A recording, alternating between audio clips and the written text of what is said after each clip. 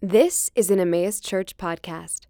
For more information about Emmaus Church, please visit emmausdenver.com. And with that, we have a special treat for you all. We have Kent, who's joining us from Colorado Springs. He is an advisor to the elders and has helped our church a lot. So welcome, Kent. Thank you very much. Good to see you, Emmaus. Good to be back. It's been a little while. Now faith. Amen. Say it, brother. Go ahead. Just introducing you, Kent. Let's see. Get a little height on this. There we go.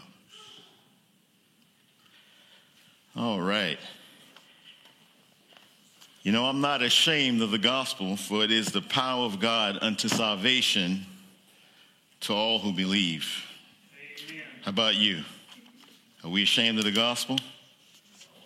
Amen. I know we're not. Praise God. Well, in keeping with the theme, as you guys have been going through Hebrews, about confidence, I have the distinct pleasure about preaching the confidence that's found in faith. And as the gentleman just read that rather lengthy passage, just kept reminding me how Aaron set me up. I think this is the longest passage of scripture I've ever had to preach. 42 verses, wow. So me being an old Air Force guy, my analogy for this is I'm going to do a flyover with a few strategically placed laser-guided JDAMs in a few spots, because there's absolutely no way to mine all the jewels in this rich passage of Scripture. And so, without further ado, I'm just going ahead and pray and get started, and I'm going to try to watch my time. This is really long, but it's just so rich, I don't want to skip over everything. Father in heaven, we come before you relying on you and you alone. Lord, this is the word of God, the word that was breathed from you through your prophets, Lord, in this as they were carried along by the Holy Spirit. I pray now that I would decrease, that you may increase. Pray that you and you alone would be glorified during this time. I pray that your people would be exhorted, that they would be encouraged, that they would be motivated, that they would be spurred on in their faith. Father, have your perfect way with us, each and every one of us now. We pray in Christ's name, amen. Well, my wife Dana couldn't make it up. She sends her regards. She just got back in the Colorado Springs from visiting her parents down in Texas. So hello, Dana, if you're out there watching. So anyway, so as I looked at this huge panorama of Scripture, I saw it as four distinct overarching themes of chapter 11, verses 1 through 3, what faith is. 11, verses 4 to 38, examples of persevering faith. 11, 39 to 40, commendation of persevering faith. And chapter 12, verses 1 and 2, the motivation to persevere in faith, the examples that are set before us. Well, first of all, what is faith? He tells us. Now, faith is the certainty of things hoped for, the proof of things not seen. For by it the people of old gained approval. By faith we understand that the world has been created by the word of God, so that what has been seen has been made out of things that are invisible. And you just ponder those words. The things that are seen are made from the things that are invisible. Is that not a miraculous statement? Is that not a statement that is truly has its roots and depths in faith? How else could we believe in that to which we've not seen? Amen. I like what Art Rizzuta had to say about this. He says, what is authentic faith? It is the cultivation of an optimistic outlook on life with a kind of spirituality attached to it. He asked this question: a holy hoping for the best? Is this how you think of faith? Authentic faith is the confident assurance in events not yet seen. Faith is not a call to believe in things when common sense tells you not to. Faith is not a mindless stab in the dark. It is not the crossing of the fingers and hoping for the best. It is not a leap into apparent nothingness. It is a word that speaks of reasoned, careful, deliberate, intentional thought. Thought upon what? Thought upon God and his promises. Amen. We find in verse 1 the essence of faith. The essence of faith being a certainty. These different Bible translations use the different words: certainty, assurance, confidence of things hoped for. I mean, think about it. You exercise faith all the time. When you sat in that chair, you exercised faith.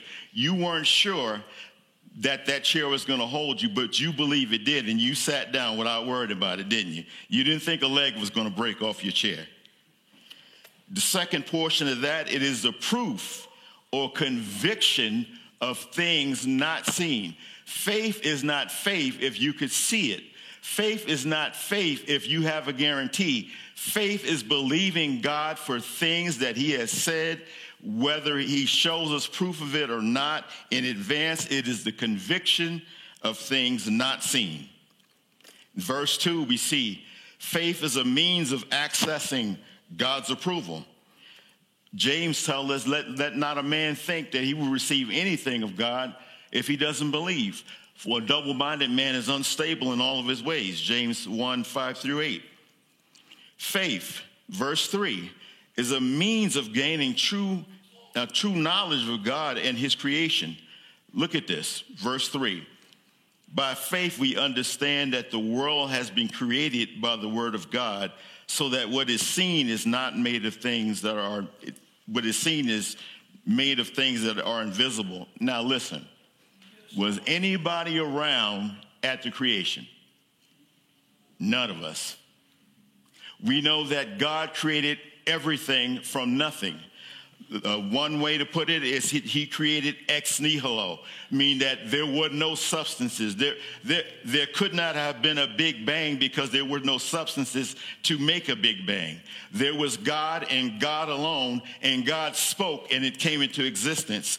God created the invisible. God created the seen and physical world. Amen. We know that the natural man does not receive the things of the Spirit of God, neither can he know them, because they are spiritually discerned by what? By faith. You know, the fool said it in his mind and in his heart that there is no God. Paul tells us in Romans chapter 1 that God has shown it to every man, his existence, by the things that are clearly seen. Therefore, people that say they don't believe in God, that they don't believe in creation, is because they suppress the truth. And God says, but because I've shown it to them through creation, they are without excuse. The way I'd like to look at that is the atheist says he doesn't believe in God. God says he doesn't believe in atheists because he's shown them his existence through the created world. Now we turn to verses 4-38. Examples of persevering faith. And there are several breakdowns and categories of different examples of persevering faith. The first one we find in verses 4-7, the faith of the antediluvians. Antediluvians, what does that mean? Antediluvians meaning those that were before the deluge, those that were before the flood. You see, there was a man named Noah, and God told him that he was going to flood the earth.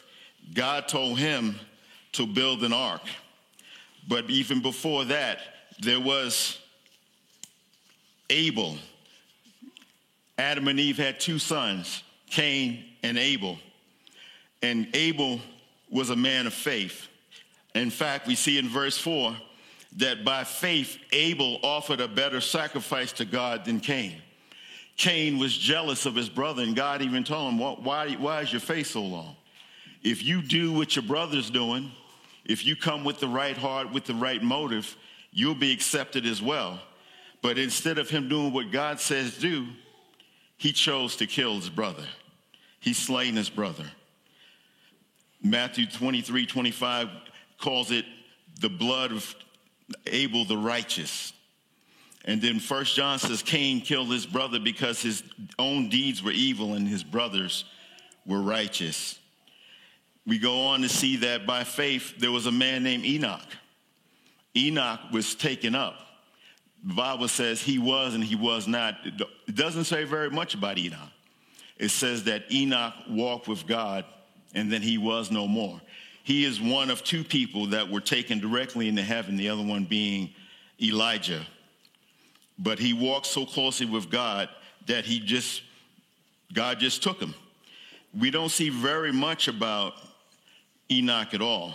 Strangely enough, you fast forward all the way almost to the end of the Bible, and you look in the book of Jude, and Jude has something to say about Enoch, that all the way back to Enoch, who was the seventh generation from Adam, he said he prophesied about the apocalypse. He prophesied about the coming Messiah. He prophesied about Jesus' return, because all the way back then, Enoch was a man of faith.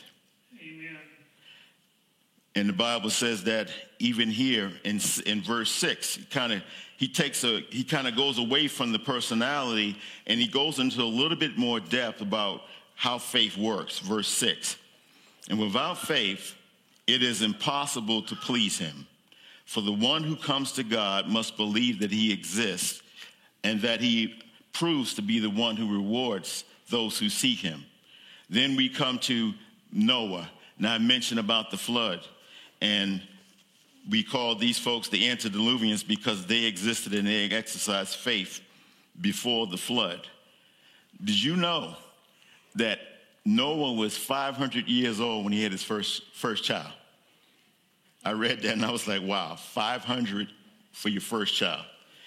It's estimated that he worked on this ark about 75 years, give or take. And mind you, it had not rained on the earth at this time. God had caused water to spring up from the ground. So when Noah was preaching, talking about it's going to rain, they just thought he was an absolute madman. And then for 75 years, he works on an ark, a boat on dry ground. Quite a big boat, too. It's estimated that the span of this ark was about 450 feet long, so you like about a football field and a half in length, 75 feet wide, and 45 feet in height, and it had 3 decks. This was a remarkable piece of work that was done. And then he entered the ark at the age of 600. Can I get a glass of water, please? You get a chance. Oh, great. Thank you. Excuse me. Almost grown. 600 when he enters the ark, and the Bible says God shut the door. Then we fast forward to verses 8 and 12, and we see the faith of Abraham and Sarah. The Bible says that by faith, Abraham, when he was called, he obeyed by going out to a place he was received for an inheritance. Think about it. He grew up in a pagan town. I don't want to put it on the communion table. This will work. Okay. Thank you. And God just tells him, hey, get up and leave. Leave your family, leave everything.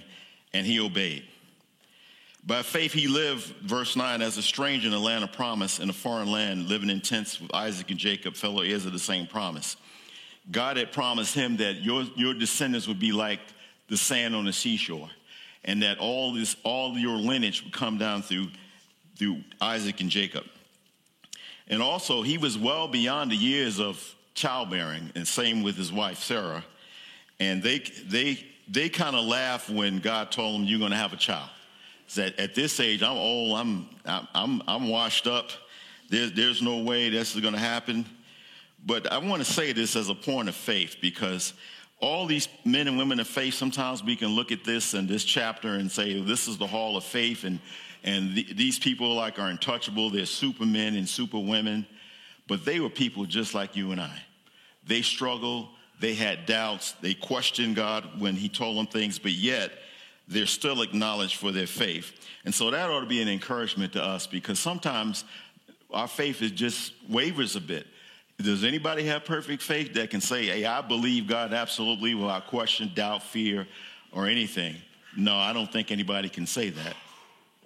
But we have these examples of faith, even with people that were flawed, people that did things like Sarah laughing when God told her she was going to have a child, and God said, you laughed, and she said, no, I didn't. Yet she still acknowledged for her faith. We go down to verses 13 and 16. Again, I'm flying over this, guys. Faith's view of an eternal rest. So speaking of everyone that he mentioned, all the way from Abel, all the way down to Abraham and Sarah at this junction of Scripture, it says, all these died in faith without receiving the promises, but having seen and welcomed them from a distance, and having confessed that they were strangers and exiles on earth. So they did not receive the fullness of everything that God had promised. And that's something that we need to keep in mind. Sometimes we get this mindset within Christianity that we're going to get all these blessings down here. We're going to get all this in the here and now, when most of what God has in store for us is not on this earth. It is in the future coming kingdom. And we need to have our eyes on Christ, that we need to have our eyes fixed on heaven. And we're going to see some great examples of that, especially with Moses, as we come up on a few other scriptures.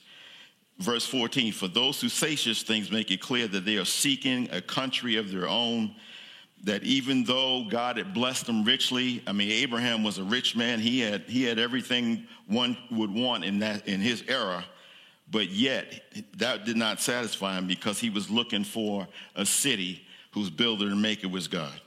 Amen. Verse 15, and indeed, if they had been thinking of the country they left, they would have had an opportunity to return. So what the writer is saying here is that the focus wasn't on their earthly homeland, because they could have always gone back there, but the focus is on a heavenly homeland.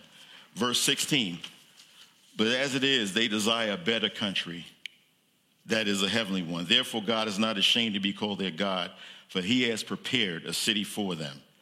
Now we see the faith of the patriarchs in verses 17 to 22. By faith, Abraham, when he was tested, offered up Isaac, and the one who had received the promises was offering up his only son. And think about this. And a lot of people think Isaac was a little guy at this point, but he's really probably in his early 20s or so. And his father says, hey, go with me. We're going to go out in the wilderness and do a sacrifice. And he's like, well, where's the lamb for the sacrifice? And he says, the Lord will provide for himself a lamb. And then he gets out there and he tells him, get up on the altar. And he has some serious faith too, because he just did what his dad told him to do. And then he went to raise up and slay his own son like God told him to do. And then the angel of the Lord cried out and said, no, stop. And then there was a ram in the thicket, and God provided another sacrifice. But look at this. Verse 18. It was he to whom it was said, through Isaac shall your descendants be named. So think about how Abraham was thinking about this. And Abraham is our prototypical man of faith. He is the patriarch. He's the father of faith to all of us who believe. He's thinking, okay, I got this one son. God told me I'm going to have descendants through him.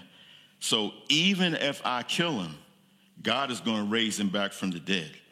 Look at verse 19. He considered that God is able to raise people even from the dead. And at this point, think about it. At this point, there's no recollection of any resurrection. But Abraham already believed in a resurrection before one even occurred. Amen. By faith, verse 20, Isaac blessed Jacob and Esau, even regarding things to come. There's this lineage of faith being passed down through all of these patriarchs. By faith, Jacob, when he was dying, blessed each of his sons. Joseph, the sons of Joseph, in worship, leaning on top of his staff. By faith, Joseph, when he was dying, made mention of the Exodus. So he harkens back to when God brought them out of Egypt on dry ground through the Red Sea, and he gave orders concerning his bones. What does that mean? He believed in what God said, that they would be returned to the promised land. And in faith, he said, take my bones out of here and take them back to the promised land when you guys go. Amen. The faith of Moses we see here in verses 23 to 29. By faith, Moses, and this is really his parents' faith. Look at it. By faith, Moses, when he was born, was hidden for 3 months by his parents. So it's not just Moses' faith that's talked about in these passages, but it's the faith of Moses' parents. Because they saw he was a beautiful child. I'm sure he was a beautiful child to look at, but this speaks of more than just his outward beauty or he was just that cute kid. But they knew something was special about him. They could see that he had an anointing, that he had a special touch on his life, and that God was going to do something great with this kid. And they were not ashamed of the king's edict, because the king had said, I want all these Hebrew boys slain. They're overrunning us. We need to get rid of some of these Hebrews. So let's start killing them off. And his parents said, not so. Verse 24, by faith, Moses, when he had grown up, refused to be called the son of Pharaoh's daughter. Now remember, Moses was a very remarkable man. He could have been the next line in to be Pharaoh, or at least vice Pharaoh. But he chose to suffer, verse 25, rather to endure ill treatment with the people of God than to enjoy the temporary pleasures of sin. Verse 26, considering the reproach of Christ greater than the treasures of Egypt. Listen to that. Considering the reproach of Christ. When you think reproach, think about suffering, think about hardship, think about enslavement, think about all these things that no one would ever want in their life. And he considered that greater to suffer for Jesus' sake, because he forsook Christ. He considering the reproach of Christ. Christ is thousands of years away as far as showing up in the flesh. But he considered the reproach of Christ greater than the treasures of Egypt, for he was looking for the reward. By faith, he left Egypt, not fearing the wrath of the king, for he persevered. I love this clause. As though seeing him who is unseen. Moses, with spiritual eyes, with eyes of faith, saw the invisible God. Amen. That is incredible. You know, the Bible says of Moses, God said, I speak to people in all these various ways, but Moses I speak to face. I tell you, he had a special relationship with God. By faith, still on Moses, he kept the Passover and the sprinkling of the blood so the destroyer of the firstborn would not touch them. What is that about? God had kept going back and forth with Pharaoh. He told Moses, tell Pharaoh to let my people go. God would bring various plagues. He would say, okay, you can go. They get ready to go, and he says, no, wait a minute. No, you're not going anywhere. Finally, God was fed up. So he tells Moses, tell you what, you kill a lamb, and then you take the blood of that lamb and you put it on the doorpost of every single Israelite, and I'm going to send an angel of death throughout Egypt, and wherever he does not see that blood, he is going to strike down the firstborn of that house. But where he does see the blood, he's going to pass over that house. And this harkens all the way back to Christ himself, who is our Passover. You see, Christ died and shed his blood for us. And you know what? When the wrath of God comes down and he sees the blood of Christ on us, he passes over us. Amen. 29, by faith, they passed through the Red Sea as on dry ground. I don't know how deep that sea was, but the Lord sent a wind and pushed back those waters, and they walked through on dry ground. And when the Egyptians tried to follow them, the waters covered them, and then they washed them up on the beach. God drowned them. Verse 30, it says, by faith the walls of Jericho fell down after the Israelites had marched around them for 7 days. This is really the faith of Joshua and those that obeyed when Joshua said, come on, let's go. John MacArthur says this about that. The city was fortified by a double ring of walls. The outer was 6 feet thick, and the inner was 12 feet thick. Timbers were laid across these supporting houses in the walls. Since Jericho was built on a hill, it could only be taken by the mounting a steep incline, which put the Israelites at a great disadvantage. Attackers of such a fortress often use a siege of several months to force surrender by starvation. What's the point there? That this was so heavily fortified, humanly speaking, it would have been impossible to penetrate these walls and attack this city. But God told him that he's given them the city in his hands, and he told them to do something very odd. He said, for 6 days, I want you to march around. I want you to march around the city, and I want you to just blow horns. And on the 7th day, I want you to march around 7 times and not only blow the horns, but shout. And the Bible says that the walls fell down flat. Verse 31, we see the faith of Rahab in Joshua chapter 2. Bible says, but by the faith of the prostitute Rahab, by faith the prostitute Rahab did not perish along with those who were disobedient after she welcomed the spies in peace. Interestingly enough, Joshua had sent spies to spy out the city and to determine how they were going to take them. And they came to a house of a prostitute of all people. Now, guess what? This woman who was not a Jew, she was not in the lineage of Jacob.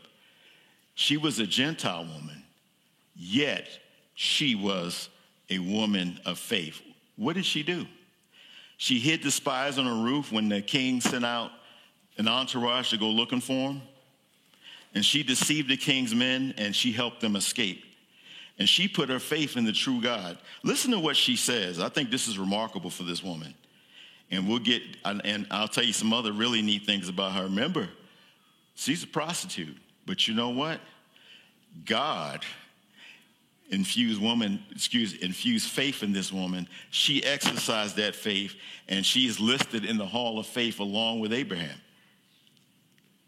Joshua 2, verses 8 through 11. Now before the spies lay down, she came up to them on the roof and said to them, listen to what she says. I know the Lord has given you the land, and that the terror of you has fallen on us, and that all the inhabitants of the land have despaired because of you. For we have heard how the Lord, what did she call him? The Lord dried up the water of the Red Sea before you, and when you come out of Egypt, and what you did to the 2 kings of the Amorites who were beyond the Jordan, to Sihon and Og, whom you utterly destroyed. Listen to verse 11. When we heard these reports, our hearts melted, and no courage remained in anyone any longer because of you. For the Lord your God, he is God in heaven and on earth below. Amen.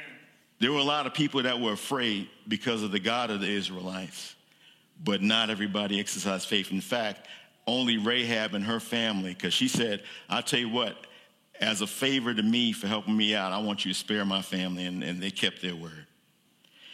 Listen to this. In James 2:25, she is mentioned in the same vein as Abraham as an example of someone who possesses true persevering faith that isn't mere talk, but action. Most astonishing, Rahab is listed in the genealogy of Christ himself. In Matthew 1:5, we find she is the mother of Boaz and the great-grandmother of David and the ancestor of Joseph, the husband of Mary. You see how the grace of God works? Sometimes God will take the people that no one else would think to use, that we think are throwaways in society and that we wouldn't bother. We don't even think God would save such a person. But here it is. God used a prostitute not only to help and to exercise faith, but also to be in the genealogy of the humanity of Jesus himself. That is absolutely incredible. In verses 32 to 35, we see further victorious mentions of faith. The writer almost says rhetorically, what more shall I say then? It's like, y'all want me to just keep going? I mean, how many examples of faith do you want me to tell you about? And he said, time would run out if I told you about Gideon and Barak and Samson and Jephthah and David and Samuel and the prophets, who by faith conquered kingdoms, performed acts of righteousness, obtained promises, shut the mouths of lions, quenched the power of fire, escaped the edge of the sword, from weakness were made strong, became mighty in war, put armies to flight.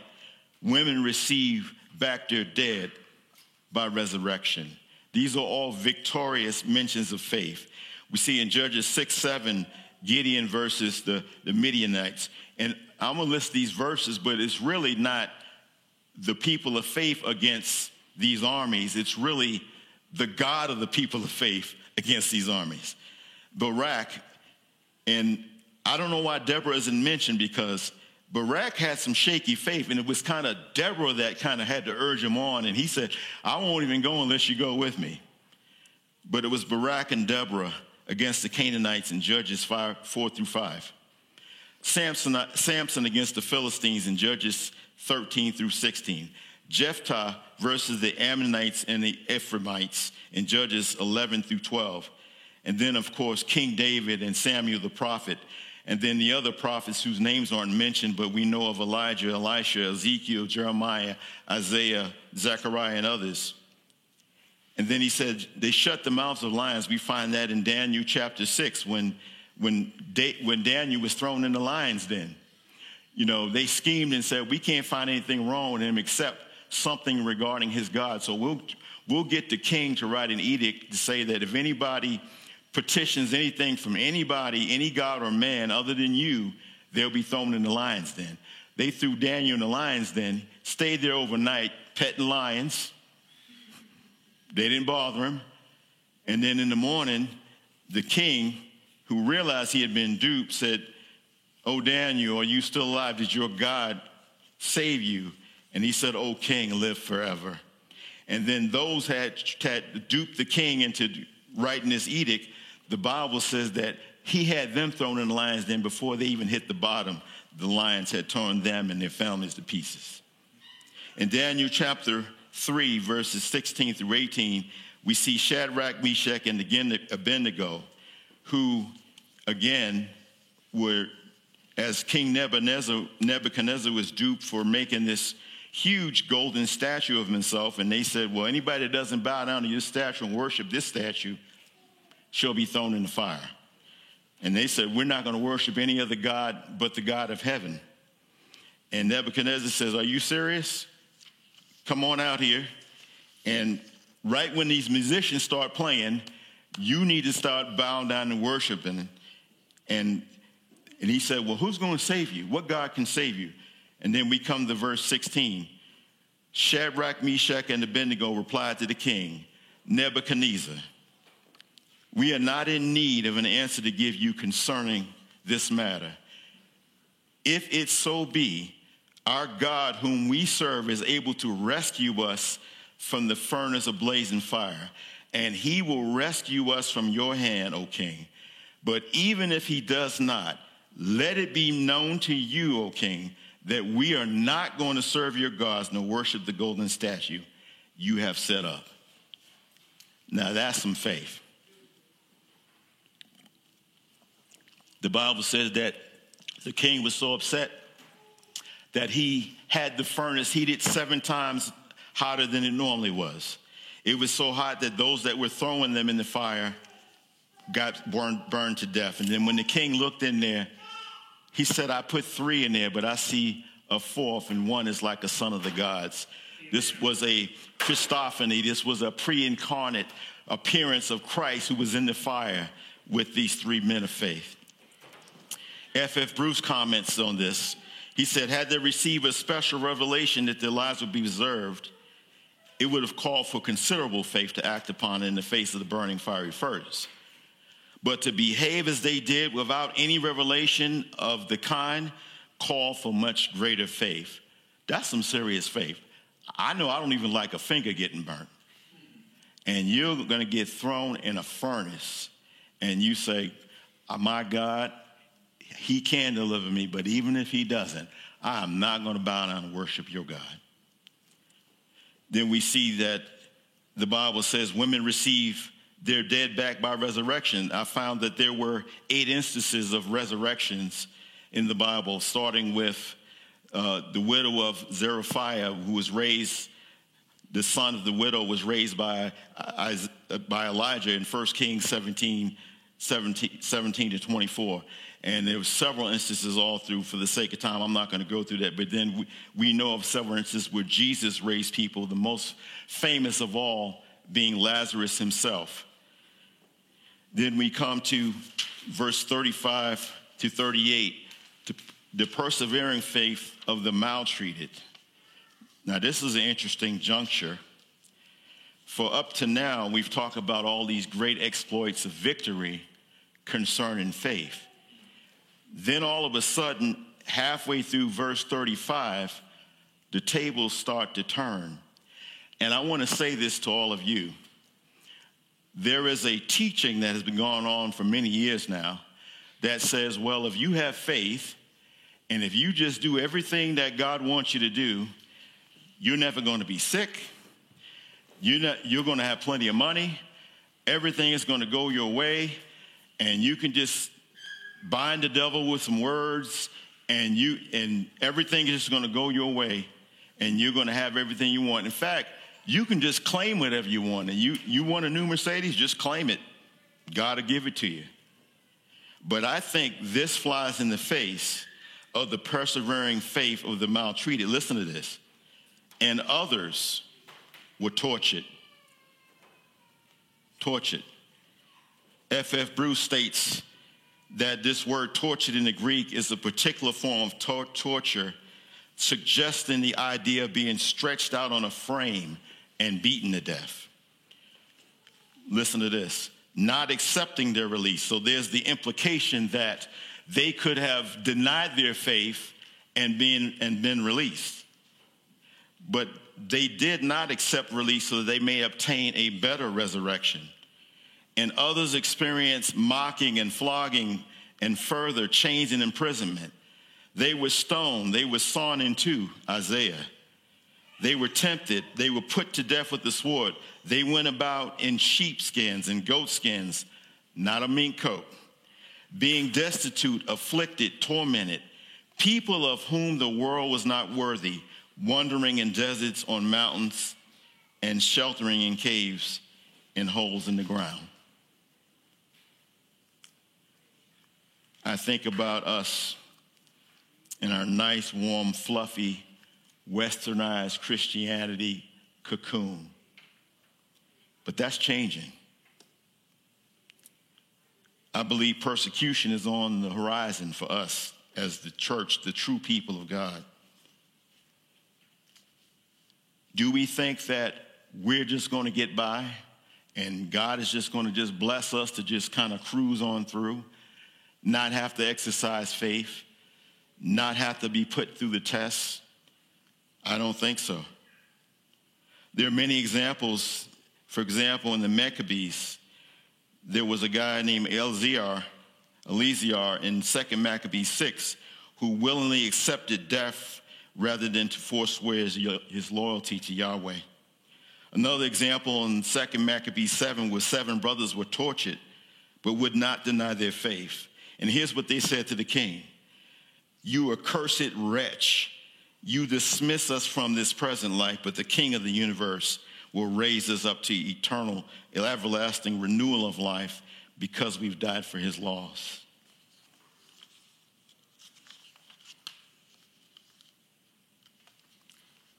Another bearing witness of their faith in the face of great trial and torture and martyrdom. One cannot help choose but to die at the hands of men and cherish the hope that God gives of being raised by him again.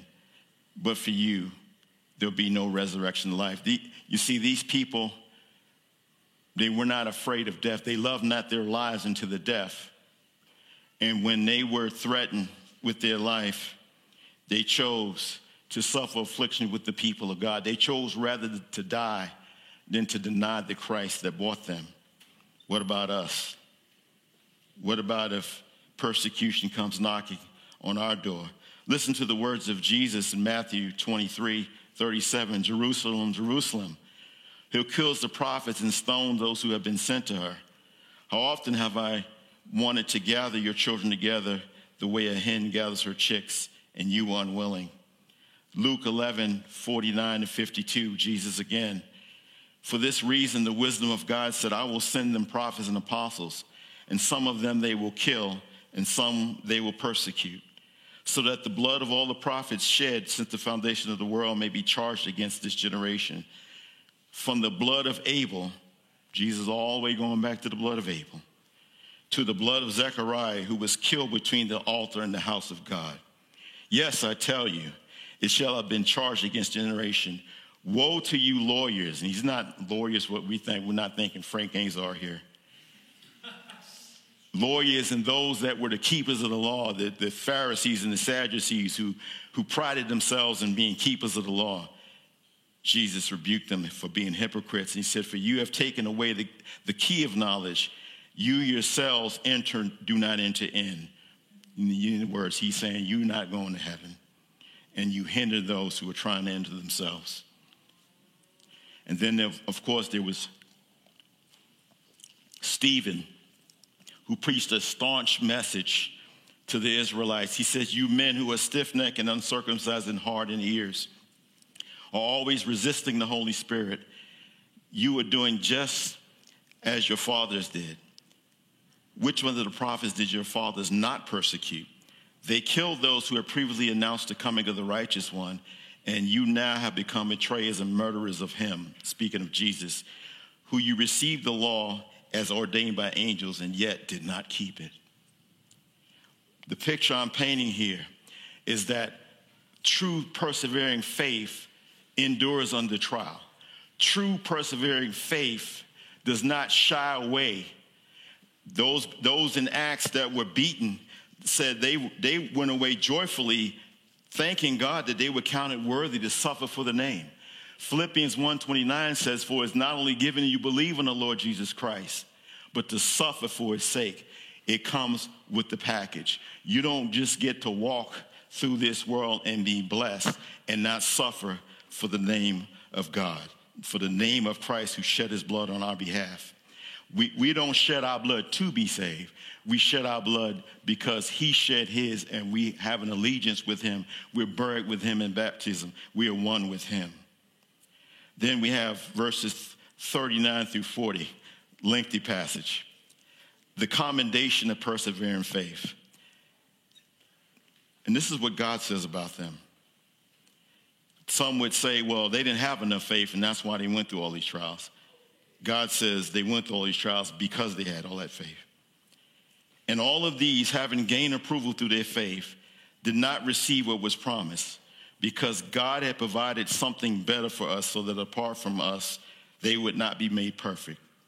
F.F. Bruce thus comments, some of them, as we were told in verse 33, obtained promises, but none of them received the promise in the sense of witnessing in its fulfillment. But now the promise has been fulfilled. The age of the new covenant has dawned. Christ, to whose day they look forward to, has come, and his self-offering and his high priestly ministry in the presence of God has procured perfection for them and us. See, back to the Old Testament, they didn't envision the church. The church was a mystery. And yet God was unfolding his master plan of everything, all the way back from righteous Abel, all the way up until the last saint to be saved in this age. That God had a plan to include all of us in his great promises of the future. Not only a salvation from the penalty of sin, but a salvation from the presence of sin, and an eternal city not made with hands, whose builder and maker is God, that God would have us all together. Then we come to, lastly, the motivation to persevere in faith, and the motivation is the examples that are set before us. We find this in Hebrews 12, verses 1 and 2. The great cloud of witnesses in verse 1. Therefore, since we have such a great cloud of witnesses surrounding us, let us rid ourselves of every obstacle and the sin which so easily entangles us, and let us run the race of endurance that is set before us. If you're like me, you probably grossly misinterpreted this verse. When most people read this and they see great cloud of witnesses, they think there's a big stadium up in the sky, and these people, these great cloud of witnesses, are looking down and cheering us on. That sounds nice, but believe me, people in heaven are not interested in looking down what's going on down here. Neither are they enamored with our bleak faith. Trust me. Some of these people that died and gave their life, and they look at what we won't do. You know, even today, there are people being persecuted on this globe for their faith. There are people that have all their possessions taken from them because of their faith. There are people that are risking their lives for the sake of the gospel because of their faith. All those people who do that under those conditions, what we won't do in freedom. And you know what? Our freedoms are rapidly dissipating, and I'll talk about that in a little bit. The witness spoken of here is not the saints going down and looking down before us, which is a common misconception, but rather the witness they bore in the life of faith that they lived. MacArthur puts it this way: the deceased people in chapter 11 give witness to the value and blessing of living by faith. Motivation for running the race is not the possibility of receiving praise from observing heavenly saints. Rather, the runner is inspired by the godly examples of those saints set during their lives. We should go back to these passages often and look at these great men and women of faith and know that they were flawed, know that they wavered, know that they doubted, and yet God lists them in the hall of faith. And then all the nameless people who were murdered and tortured and destitute and poor and had nothing. Even Jesus himself, foxes have holes and birds have nests, but the Son of Man had no way to lay his head. Jesus was homeless. Then he says, therefore, since you have this example, what do we do with it? Rid ourselves of every obstacle and the sin which so easily entangles us. Sin in each and every one of us is a struggle. We like to tout that men have free will. Let me ask you something. When's the last time you exercised your free will not to sin for a day? It's not possible. It's not possible. Because we are born in sin, and even though we are saved by the grace of God, and Christ has come in us and baptized us in his Spirit, we yet still live in this earthen vessel. We're a bunch of crackpots. The Bible says we have this treasure, the treasure which is Christ himself, in earthen vessels. It's not the earthen vessel that's the value. It's what's in the container. It's the Spirit of God living on the inside, transforming us to the image of Christ. Yes, Lord. With that, because we have him living on the inside, we are to rid ourselves of every obstacle. Jesus even put it this way, very drastically, but he said it this way to prove a point. If your eye offend you, pluck it out. If your hand offend you, if you're prone to steal, cut it off. He's not saying to maim yourself. He's saying take drastic measures. Do whatever you need to do. If you know you struggle in a certain area, do what you need to do to refrain from it. Because this sin, it entangles us and it trips us up. He's using this analogy of a runner. A runner can't run with something tied around his legs. He must be free to run. And then the last part. Let us run this race with endurance that is set before us. This is not a quick sprint. It's a marathon. It's a run of agony. It's a tough road to hoe. It's living through this life, pressing through all of the obstacles knowing that we're not going to go around everything, but we trust God that he's going to work everything together for our good. Proverbs 3, 5, and 6, trust in the Lord with all your heart. Lean not to your own understanding, but in all your ways acknowledge him, and he'll direct your path.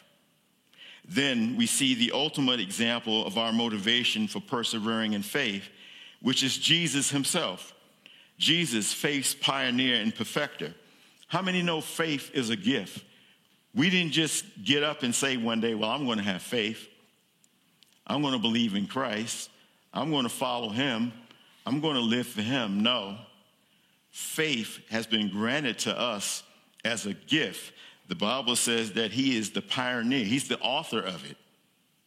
Were we not given faith, we would have no faith. Romans chapter 3 says there's none that do of good. There's none that seeketh after God. So how is it that we come to seek God? Because God has done something to us. Remember, Jesus said, you didn't choose me, I chose you. He said, all that the Father has given me will come to me. Not potentially, but will. And this is all the work of Jesus, faith's pioneer and perfecter.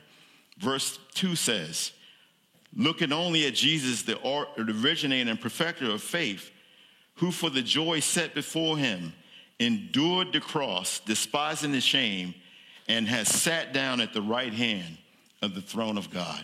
Amen. Jesus knew what he was going to endure, but he looked beyond that. He looked beyond that, and he saw you and I. In fact, his vision is so far ahead that the Bible says even before the foundation of the world that our names were written in the Lamb's book of life. Yes, Lord. He endured the cross. And I want to tell you something. The cross wasn't the worst of it. I mean, you think of all these men and women that were tortured gladfully for the gospel, who sung while being burned alive, praises to God. And then do we think the God-man, Jesus, Theos Anthropos, the hypostatic union, 100% man, 100% God, was so worried and stressed out about a Roman cross in the Garden of Gethsemane? The Bible says that he sweat great drops of blood. And what is that? It's a medical term called hematidrosis, where he was under such endured pressure and stress that the capillaries in his temple burst and the blood came out of his pores. And that's why the Bible said he sweat great drops of blood. And he said, Father, if there be any other way, if there's any other way, let this cup pass from me. What cup? I remember Paul Washer saying this, that he was preaching about the cup that Jesus asked, if there's any other way, let this pass. And a little 7-year-old girl stood up and she said, Mr. Washer? And he said, yes. She said, because he asked what was in the cup. She said, the wrath of God was in the cup. Think about that. That what would have taken an eternity of God's wrath to pour down on you and me, that in these hours, he poured it out on his own son. Hallelujah. Glory to God. That he became sin who knew no sin, that we might become the righteousness of God in him.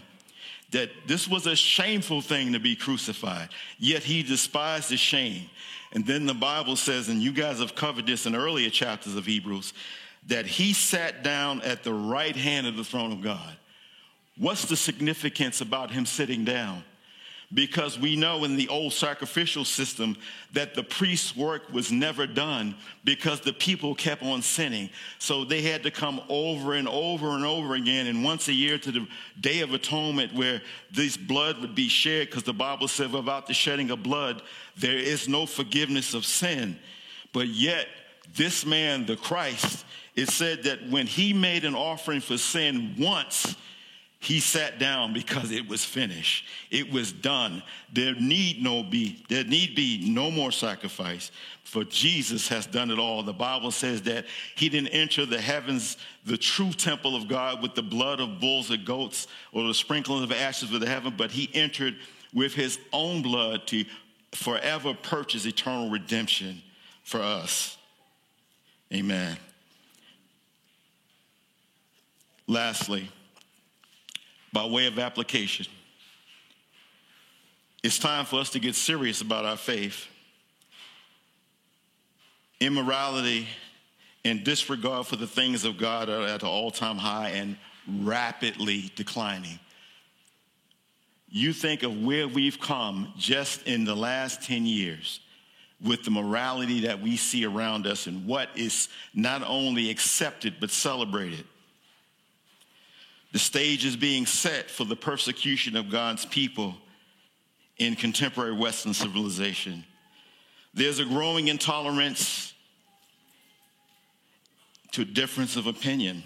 You notice that? You notice that? Certain people are allowed to have all the opinion they want. But when you come with the opinion that is a biblical worldview based on what God has said, they want to cancel you. Hence, cancel culture. If you don't believe it, go to England.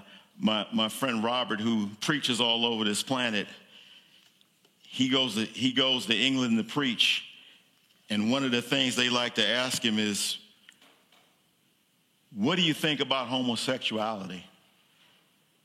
Why? Because it's illegal to preach against homosexuality in England, and they want to hem him up to get him arrested to shut him down from preaching the gospel. But Robert's smarter than that, and he says, you already know what the Bible says. I'm telling you that it's going to close in on us a lot sooner than what we think, church. A lot sooner than what we think. And you know what? Paul Washer said this also, and I believe it. He made some very stark remarks. He says, don't think that all the apostles, who, by the way, every single one of them were martyred except for one, which is John on Island Patmos, where he died when he wrote the Revelation. Go get this. Paul Washer says this. They were made enemies of the state. In other words, the state made what they were doing illegal to have a stance with which to shut them up and ultimately kill them. I don't doubt that could happen here. We may think not. I do think there's biblical precedence for it. Listen to what Jesus said in Revelation chapter 2, verse 10 to the church of Smyrna. Do not fear what you're about to suffer. Behold, the devil is about to throw some of you in prison. The devil is about to throw some of you in prison. Was Jesus insinuating that Satan himself is going around arresting people and hauling them off to prison? I don't think so. But we know that the devil, the Bible says Satan is the god of this world. He is the prince of the power of the air, and he works through the agency of men to come against God and his people. Hence what Paul Washer was saying about making them the enemies of the state. There was a pastor up in Canada that got arrested for holding services. Did you know that? Did you know that? But Jesus goes on to say, so that you will be tested and will have tribulation 10 days, but be faithful unto death, and I will give you a crown of life. How will we fare in our hour of testing? What kind of faith will we have? I don't think this is an area that any of us can boast in, and we don't know where we'll be until we put it in that situation. Will we not love our lives to the death? Will we rejoice that we were counted worthy to suffer for the name? Jesus said, blessed are you if you've been persecuted for my sake, for righteousness' sake. Where will we stand? Will we side with Jesus during those times, or will we cave when we're challenged for our faith? James 1:12 says, blessed is the man who perseveres under trial. For once he has been approved, he will receive the crown of life, which the Lord has promised to those that love him. We want to be like those people who were commended for their faith. We don't love this world. We're in it, but we're not of it. We're not living for the world. We're living for that city whose builder and maker is God, a city not made with hands, because we see through eyes of faith he who is invisible. Amen. Lastly, I want to close with a quote. Another one from Art Arvazuda. He says, the object of your faith, if indeed you are a Christian, is Jesus Christ and all of his promises. He asks, is your faith weak? It is owing to the fact that you don't know the object of your faith well enough. But when Jesus Christ becomes progressively bigger, or better yet, your understanding of who he is progressively conforms to reality, your faith becomes increasingly stronger. But how does that happen? Art says this, I love it. By immersing yourself in the faith-arousing Word of God. Read of Jesus. Amen. Let us pray.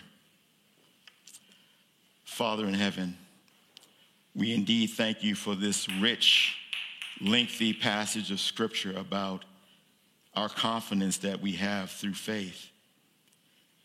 We thank you that with eyes of faith we can see you.